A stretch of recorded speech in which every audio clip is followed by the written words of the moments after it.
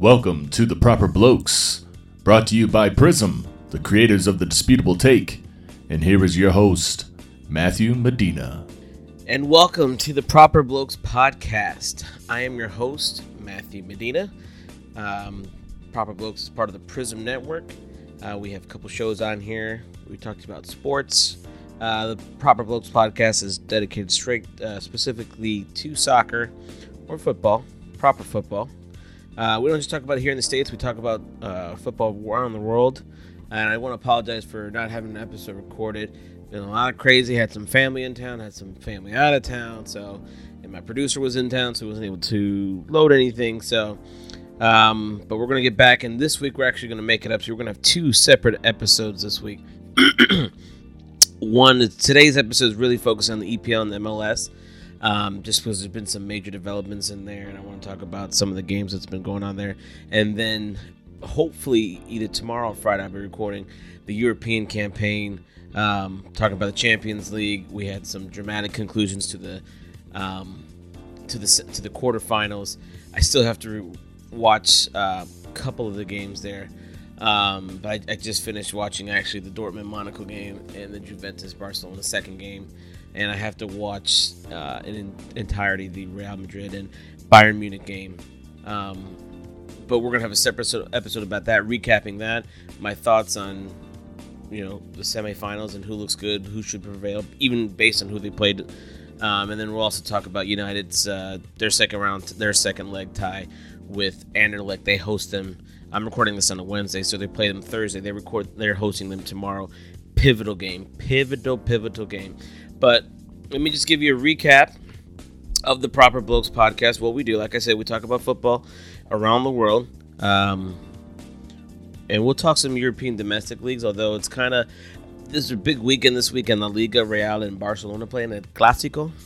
But we'll see how it goes and how everything else is pretty much shaping up. We'll try and take a look at the French league. Another league that I encourage you guys to watch. It is fun, it is exciting, and Monaco look really good, and I think they might hold on to win, but it is tight up there. But like I said, we're going to talk Manchester and a lot of the Europa League, how they're doing there, because that is my squad. And I'm actually going to go ahead and start with them right now. What a weekend for them. They hosted Chelsea after taking 3 points from the Stadium of Light a week ago. They went in there, they thoroughly dominated the Stadium of Light. Everybody played really good. So it was a really good performance. They did what they were supposed to do there. But this Sunday, they got what is no doubt their best performance of the season. Probably their best since going back a couple years ago, since they diced City a few years ago. There was a game. I remember it to this day. Louis van Gaal, he finally had everybody where they should have been, and they won 4-2. It was a great game. So I watched the game first, and then I watched the post game, and I hadn't had a chance to watch the pregame until after I had seen the game. And hearing the criticism that was directed not only to Jose Mourinho for his selection, but also the total disrespect shown towards Ashley Young, who I understand. I get it. He's not going to go into the EPL Hall of Fame. He's not this. He's not that. But he's been very consistent for United. He's a stalwart. He's been there for a while. He's won titles. He understands what it means to put the red shirt on. Him being named captain, it's not that he's a permanent captain for one game. And with the roster with the lineup that they threw out there, I actually would have expected him to be the captain. And the disrespect that was shown to him for being named captain was just totally uncalled for. Jose Mourinho loves him. Louis van Gaal loves him. And Sir Alex Ferguson loved him. The only guy who didn't like him was David Moyes, and he didn't really work here at all. So I did not appreciate the total disrespect that Ashley Young was getting. It just uncalled for. Having said all that, United went out and throttled the would-be champions. Jose Mourinho nailed the lineup. I remember I was watching the game before, and I saw the message on who the team rosters were going to be. And the first thing I thought was, man, this looks like a Sir Alex Ferguson lineup where Sir Alex Ferguson would have a big Champions League game coming up on the Tuesday, and he'd throw out a squad that, you'd be like, they have no shot of winning this game. What is he doing? The Premier League. That's exactly what I thought, and I was like, man, this team has no right. But I love how it's looking so far. Jose Mourinho nailed the starting 11. I mean, perfectly picked it. He picked a lineup that would track back. They were going to defend. They were going to attack. There was a team. It was a team that was going to fight for every possession. This was a team that was very gritty, and they were going to fight for every possession, like I said. But they also had the pace to counter attacking while defending. This is Jose Mourinho 101. Defend, defend, defend. Defend, defend, defend. Suck in pressure. Bring in their center backs on the attack. Boom, counterattack. What a performance. And you have to look at the first person you look off is Ander Herrera. What a game. What a game. This is a game. I've been a United fan for 7 years. This is one of those games that will go down in United lore. He was unbelievable. He had the unenviable task of man-marking one of, if not the best player in the Premier League in Eden Hazard. He was asked to literally watch his every move. And if you watch the game, he literally watched his every move. It actually seemed like he was inside Hazard's kit sometimes. That's how close he was. He was asked to sacrifice on offense. Say, hey, I need you to defend. I need you to stay with this guy. I need you to man-mark him. And he had... And this is, for a player like him, he had to trust that the other 10 were going to do their job. Because basically it came down to a game of 10 on 10. 10v10, I should say, excuse me. Which is not easy.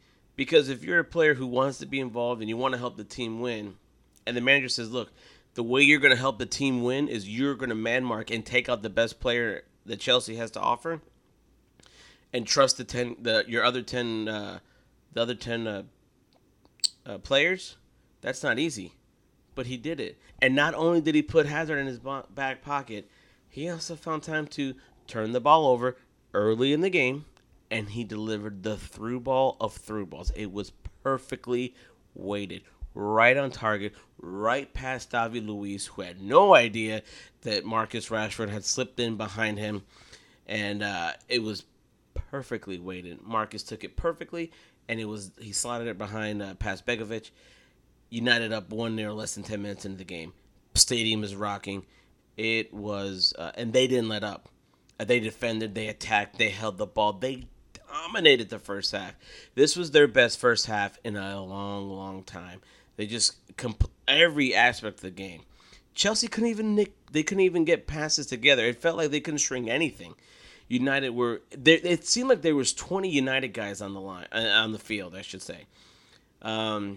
It was fantastic, and it was spearheaded by Ander Herrera, future captain of United, if I have my say. He was not done there. 4 minutes into the second half, what does he do?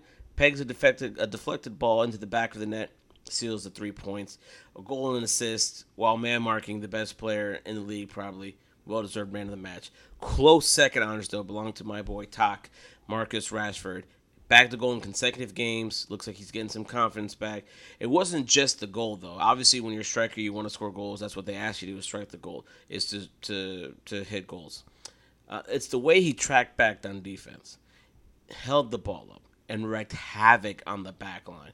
Led the line perfectly. Finally playing where he should be as a number 9. He looked exactly like he did last year. He and Jesse Lingard, 2 academy boys, by the way. United, we need to trust our academy. Absolutely perfect. They ran all over the defense, defended them perfectly, gassed them, had them looking here, there, everywhere. The defense had no idea what they were doing. And the aforementioned Ashley Young, captain of the day, was fantastic. Led the team, fully deserved to wear the captain's band. Fully deserved to wear that band. If his goal-scoring boots were on, hadn't failed him, United could have had more goals. Marcus Rashford could have had a hat trick. I mean, they could have blown. This could have been a 5, 6, 7-0 win. It was that close. Chelsea had 0 shots on target, first time since 2007. But Ashley Young had 2 clear opportunities for goals. His boots failed him, but again, I'm not going to hold that against him. He was absolutely fantastic. Everybody else was perfect as well. And what a tackle from Pogba. What a tackle. He had a tremendous game as well, but Diego Costa had sprinted out and Paul Pogba tracked back and just mopped the floor with him with a clean tackle, turned the ball back over. It was fantastic. Despite what the critics are writing in their articles, I'm sure they're doing it to get headlines or clickbait. Don't believe what they're saying. Trust me when I say this. Paul Pogba's having a fantastic year. The fact that he doesn't have goals, I'm not going to hold that against him. He's hit the post a bunch of times, but there's been games where there's been a lot more than you think where he just physically dominates the center of the pitch, and I honestly believe, and I'm not trying to be a homer, I really do believe he's had an awesome season, fantastic season. There's been some games where it's like, okay, I wish you could do a little bit more. However, don't believe what you're reading that he's having a subpar year. He's having a great, fantastic year. Adjusting.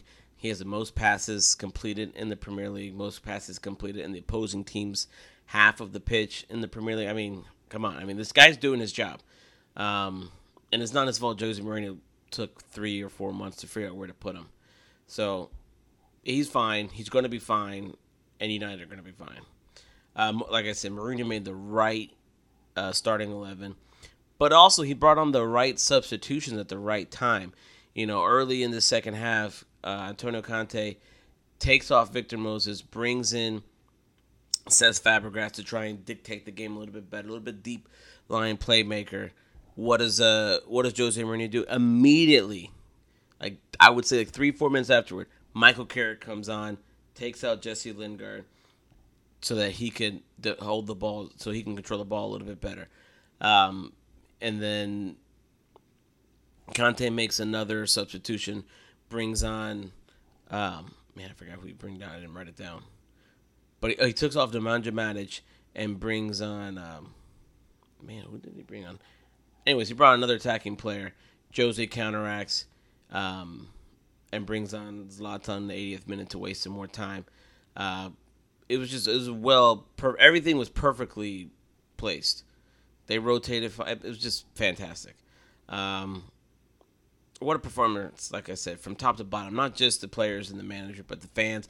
This was one of those patented United shows that they can still dial it up for the big stages. I've watched this game twice. I'm probably going to try and watch it again.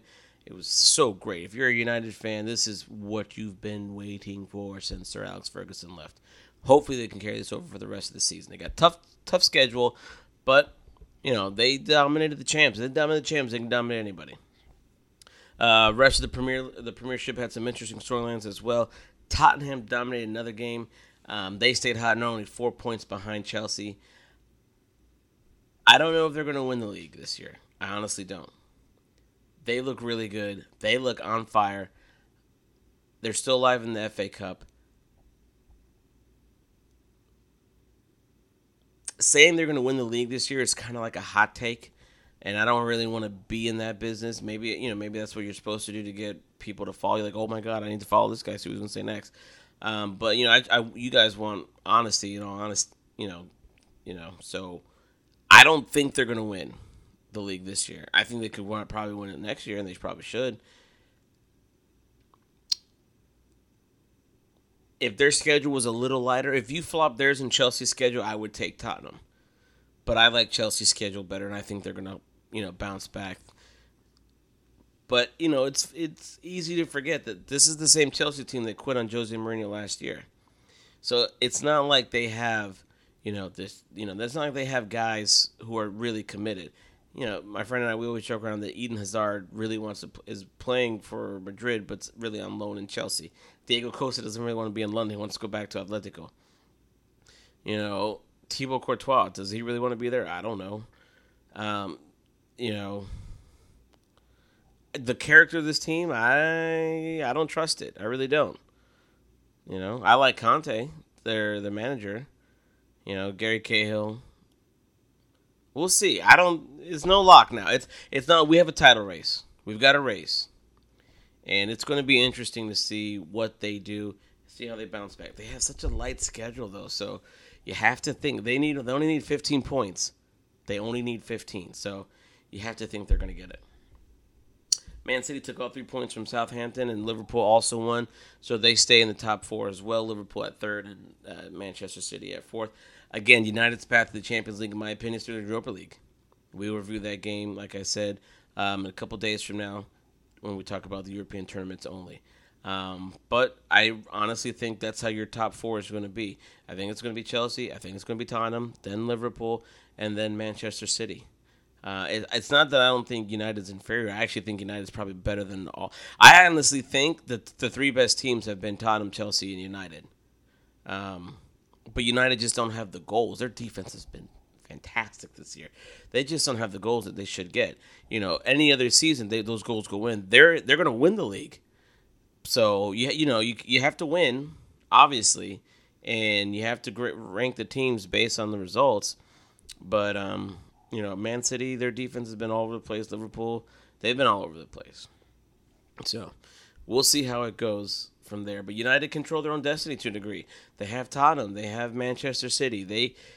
These are some big games. If they win, they can kind of dictate where they go, and they also have some games in hand. So we'll see how they finish. Again, I still think they should focus on the Europa League. They have a squad big enough to compete on both fronts. Play it smart. That's what I would say.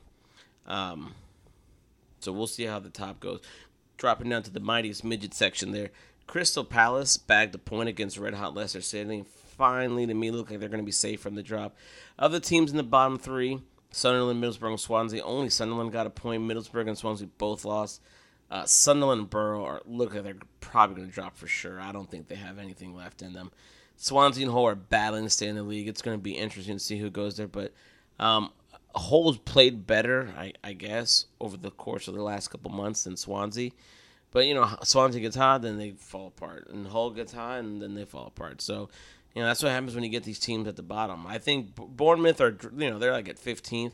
I think they're going to be fine. I think they'll figure it out and they'll stay above.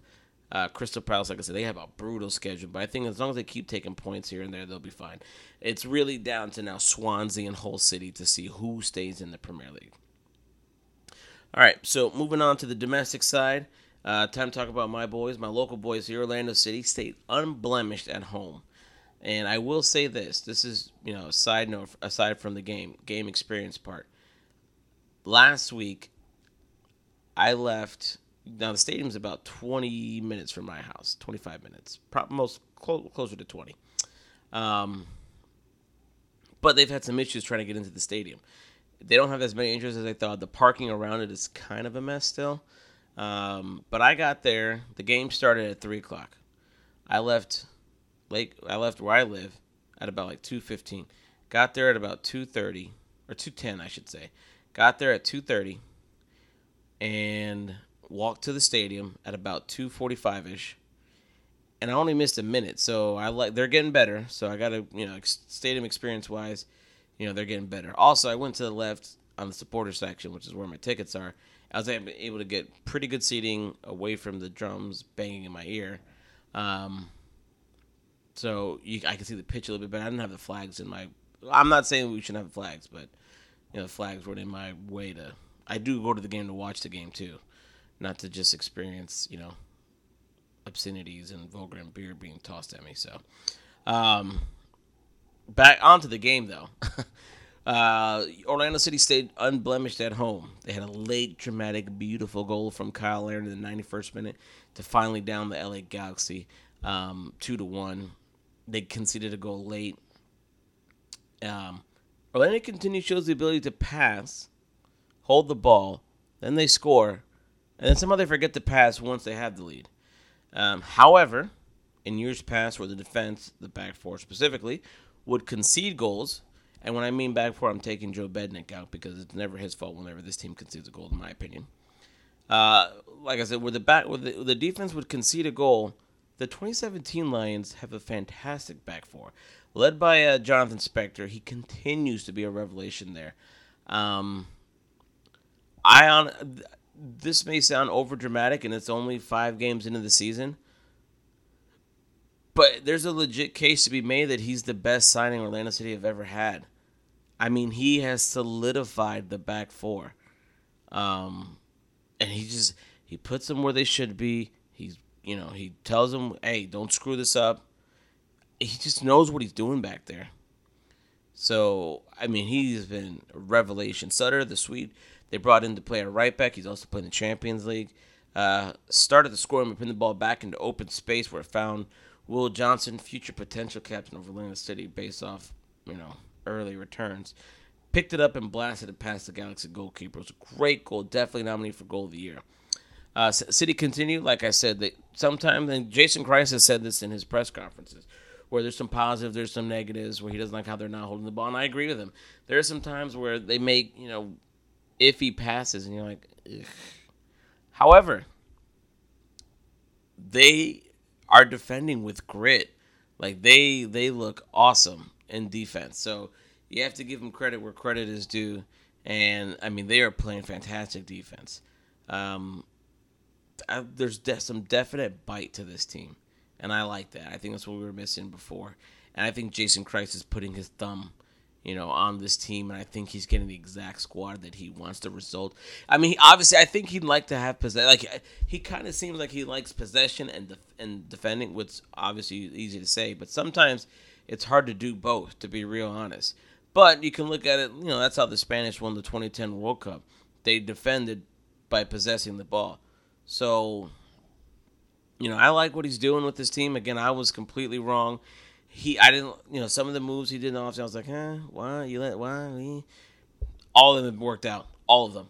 Every single one of them has worked out. And you have to give credit where credit is due. Like I mentioned, he is pushing the right buttons at the right time.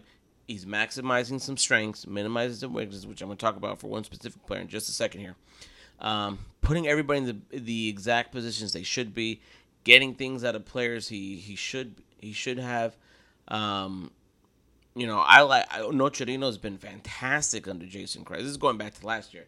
Initially I was like, man, he wasn't really good, but I didn't know if he's out of shape, if he was expecting this to be a vacation, if the coach wasn't doing something right. Those are all options, and you have to look at it now and think, man, was Adrian Heath doing it right? Because he looks like a different player since it's the same player with a different manager. So what's the difference? The manager. So you have to give Jason Christ, credit. I mean, if Orlando City continues on this pace, they're going to finish in the top two in the East, playoff bound. This is going to be awesome. He should be nominated for Manager of the Year. But it's early. Temper expectations. It's a process. Continue playing. I like what I see so far. Let's keep it up. If they can continue to just dominate at home and get some road wins, string together some road, at least get some points. Don't be laying duds all the time on the road. If they can get some points on the road, and they can continue dominating here in Orlando, sky's the limit. They have everything you want. When you really look at it, I don't care what league you're playing. It's the same things to win a title. Do you have a goalkeeper? Do you have a defense? And do you have somebody that can pass? Do you have somebody who can pass the ball to the guy who can put the ball in the back of the net? Orlando City checks off everything. Joe Bednick is fantastic. They have a back four now. They have depth at the back four. Jose Aja's not even playing, and I like him. He's injured. Redding has been great since he's been brought on. They have Sutter. Everything is looking, and they have Spectre. Everything is looking really, really, really good right now. They have a defensive midfielders. Johnson, Higuita, Carrasco has been playing well. And obviously Nocerino's been playing really well. And I like their attack. I love Giles Barnes. Man, has anybody ever come to Orlando and embraced it as quickly as this guy? I mean, everybody loves him. He plays really hard. He's feisty. He's one of those guys, man, you're so glad he's on your team. If he was on the opposing team, you'd hate him. But we have him, so I love him. So I just like everything. Everything's like Rivas. I've been kind of harsh on him, and he's okay. He's playing a lot better this year. We'll see. I have tempered expectations with Carlos Rivas, but I like what I've again. Maybe again you have to look at the manager. He has him playing where he should be, up top. He's got a couple assists already. He's playing a lot better. You have to give Carlos Rivas credit. He looks a lot better this year. I'd like some more end result. I'm sure he would like some more end result. But I'm not complaining. I have no complaints about anything on this team. None. And that's so awesome to say because I would really love if this team could make the playoffs. And it's not just me. MLS would love for Orlando City to be on the stadium in the playoffs. 3 of their first 4 home games have already been on national television. 3. They're going to be on national television again this weekend. This is a team. They're already top 10, if not top 5, most popular team in this sport, in this league. If they could get the chance to slap that stadium on national television for to the end of November, they would love to put that on there. So, again, fingers crossed. Hopefully we can keep this up. One more thing here. On a side note, I just want to talk about Kyle Aaron real quick. Just because I've been reading this and that and hearing this and hearing that. A lot of rumors regarding him going to Europe sooner rather than later. I love Kyle. Love for him to progress in his career. I think he's destined for Europe, obviously. And I'm not trying to sound like a homer. I don't think he's ready just yet for Europe. I definitely think he should finish this season, and he should probably do one more season under under Christ. Europe is not going anywhere. It's going to be there. Christ is definitely, in my opinion, this is just my 2 cents. I think he's maximizing his strengths. He's big, he's physical, and he can score with both legs. And he's deadly when you put him in front of the net. And I think he's minimizing his deficiencies. I think he can improve on hold-up play. And I think he can improve a little bit on decision-making. Again, he's leaps and bounds better. He's getting better every single year, and he's already awesome. He has the most goals for anybody under the age of 23. So it's not that he's a scrub. I'm not saying he's a scrub, and I don't want this to be interpreted he's a scrub. I think he could use a little bit more seasoning. I remember when I was a manager, and I told one of the tellers that was working for me he wanted to be a banker, and I said, well, I'll leave his name out for. So you guys can't identify him or anything like that, just in case. I told him, being a banker is not like a steak. You can eat a steak at rare, medium well. You can have it at different settings. It's like a chicken. You can't eat a chicken raw. The chicken has to be cooked all the way. So, he's just, I'd keep him in the oven, make sure he's fully cooked, then, look to Europe. And I wouldn't look going straight to the Premier League. I'd look to go into like the Dutch League or even the French League. I like the French League a lot. The Dutch League, they're going to put him in positions to score a lot, like Jose Altidore did. And he'll have opportunities if he goes to a good team there to get some Champions League play. Put a season or 2, in those leagues. Then look at going to the Premier League, La Liga, or the Bundesliga.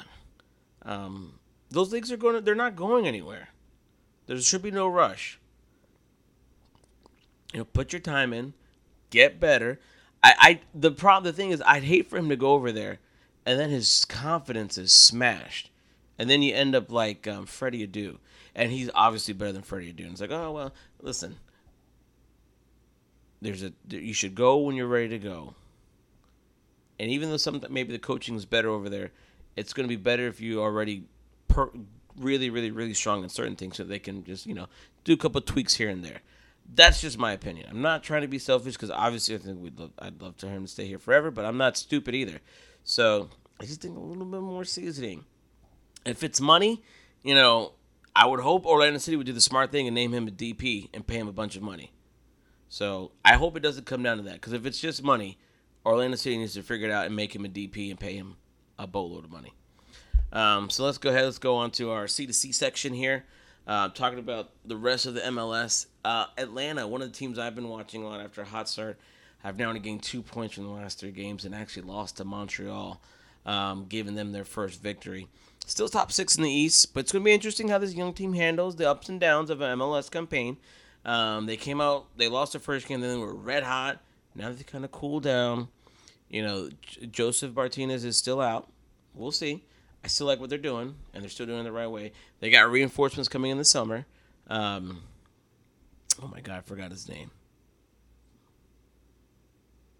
Anyways, they're getting the U.S. goalkeeper that's not Tim Howard, the other guy. I cannot believe I forgot his name. How did I write that down?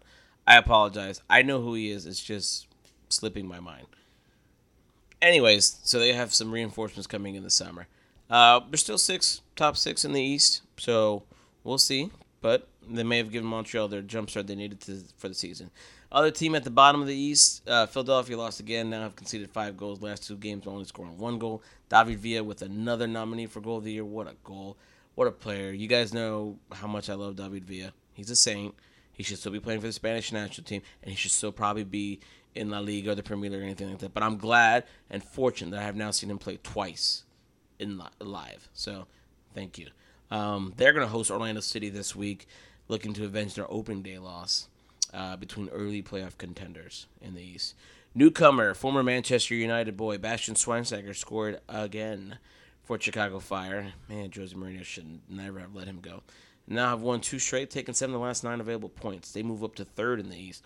Top team in the East, Columbus Crew, host Toronto FC, who have been somewhat stagnant, 4 draws in the young season. But they have a great team on paper with Giovinco, Bradley, and Altidore there.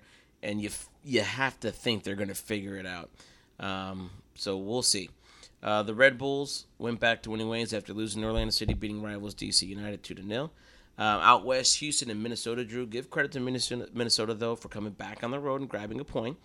They were down 2-0 after the first half, but they scored quickly in the second and bagged one more goal to take the road draw. Still think their defense is terrible, and you have to wonder how long Heath will survive there if he continues to not assemble back for the MLS.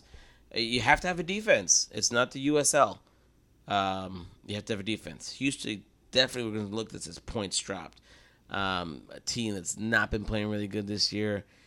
Expansion team. You're a good team, and you can't seal the deal after putting 2 points. It is the dreaded 2-0 lead. Once you score 1 goal, it's not that you want to score 2. You want to score the 3rd goal. The 3rd goal is usually what seals the deal. In a matchup of the current top teams out west, Sporting KC got 3 points on the road in Portland. Huge win early in the season, and one you're going to have to think KC can recall on. They have to play them again later on in the playoffs this fall. Former OCSU striker Dom Dwyer bagged the goal in the 53rd minute, and Sporting held on to win in a pretty even matchup. Another matchup of playoff teams, San Jose and FC Dallas drew as well. San Jose seemed to have dominated the game. I wasn't able to watch it, but based off the stats, everything I was looking at, they controlled the game. But they weren't able to score deep into the game, 94th minute to be exact. Good point for Dallas. But this is one of those rare results where I don't think either team is going to be happy with the result. San Jose maybe forgetting the point, but they dominated. They couldn't score till it was late. Dallas held on, but then they conceded late. But a point on the road is always going to be a good result there. So that's going to be our wrap up there for MLS. We're going to move on to a really quick topic here, the 2026 World Cup, because obviously America got hosed for the 2022 World Cup with Qatar, QATAR, whatever that country is. Whatever. We're not going to go into that. We're just going to talk about the 2026 World Cup, where basically America is going to host it. They basically added Canada and Mexico to solidify their bid for the World Cup. Nobody else has even presented an option. They're going to get it. So early reports are that Canada and Mexico are going to host 10 games each, with America hosting the vast majority of the games. And from the quarterfinals on as well, if I'm not mistaken. Maybe even from the knockout stages on. I would not have done it with those countries, as the youth can host this tournament between 2 states, California and Florida. California have the Galaxy Stadium. They'll have the LAFC Stadium, the Coliseum, the Rose Bowl Levi Stadium. Florida has the Citrus Bowl, OCSC Stadium, Alltel Stadium in Jacksonville, if it's still called that. Sun Life Stadium in Miami, Pro Player Stadium to me, UCF Stadium, and Raymond James Stadium as well. But it's cool. Mexico and Canada get thrown a bone. It's going to be good for their countries as well. As long as I'm going to get some games, I'm good. What I do like, though, is they're talking about doing it regionally so that teams do not have to worry about too much traveling. This is a big country. This is a big continent. We have 4 different time zones. And these players are playing in intense matchups as it is. Making their travel easy is not just, good for them. It's great for us as fans because we get to see them at their best. And they've talked about doing it regionally. I could see a Pacific Northwest region with Portland, Seattle, San Francisco, and Vancouver. A Southwest region or a West region with LA, Phoenix, the bevy of Texas stadiums, Denver, and Mexico. And then a northeast region of New York, Toronto, Montreal, DC, maybe even Gillette Stadium. Maybe, I don't know. I don't know how big, soccer is in that area. Whatever. And then Chicago. I know they're in the Midwest, but, you're going to have to go to Chicago. Lastly, a southeast region. Florida stadiums. You could do it at Raymond James, at the Citrus Bowl, at Sun Life. That's 3 stadiums right there. Atlanta's new stadium, and you can go to Charlotte. You're welcome, FIFA, for laying that out for you. Again, thank you for listening. Continue to listen to us on iTunes, Google Play, and SoundCloud. Please hit the subscribe buttons. We are a young operation, but we have high ambitions. I said this last week. I'm still working on it. It's a lot of moving parts. It's not easy when you got to do this all by yourself, pretty much. Working on podcast shirts, not junky ones either. Trying to get into the high quality, but I got to get everything copywritten and done officially, and this costs money. And I'm not going to ask you guys for donations. I'm just not going to do this. This is something that I want to do, and I'm going to finance it myself, and I'm going to be working on everything like that. So we appreciate your support. We're growing more and more each time. We appreciate that. The numbers have been, a lot higher than what I've than what I've expected, especially compared to my previous podcasts. The numbers are a lot higher than that. But Proper Blokes Podcast is one of just 2 podcasts in the Prism Network. For all the NBA, NFL, UFC, other major sports news, listen to Disputable Take. Hopefully we'll get that back on track. One of the other party was on vacation, but if not, I will morph that into something else. This is something that I'm working on, and I'm going to, if I have to do it by myself, I'm going to do it by myself. But we really appreciate your support. And again, don't forget to hit the subscribe button. And as always, enjoy football on the telly.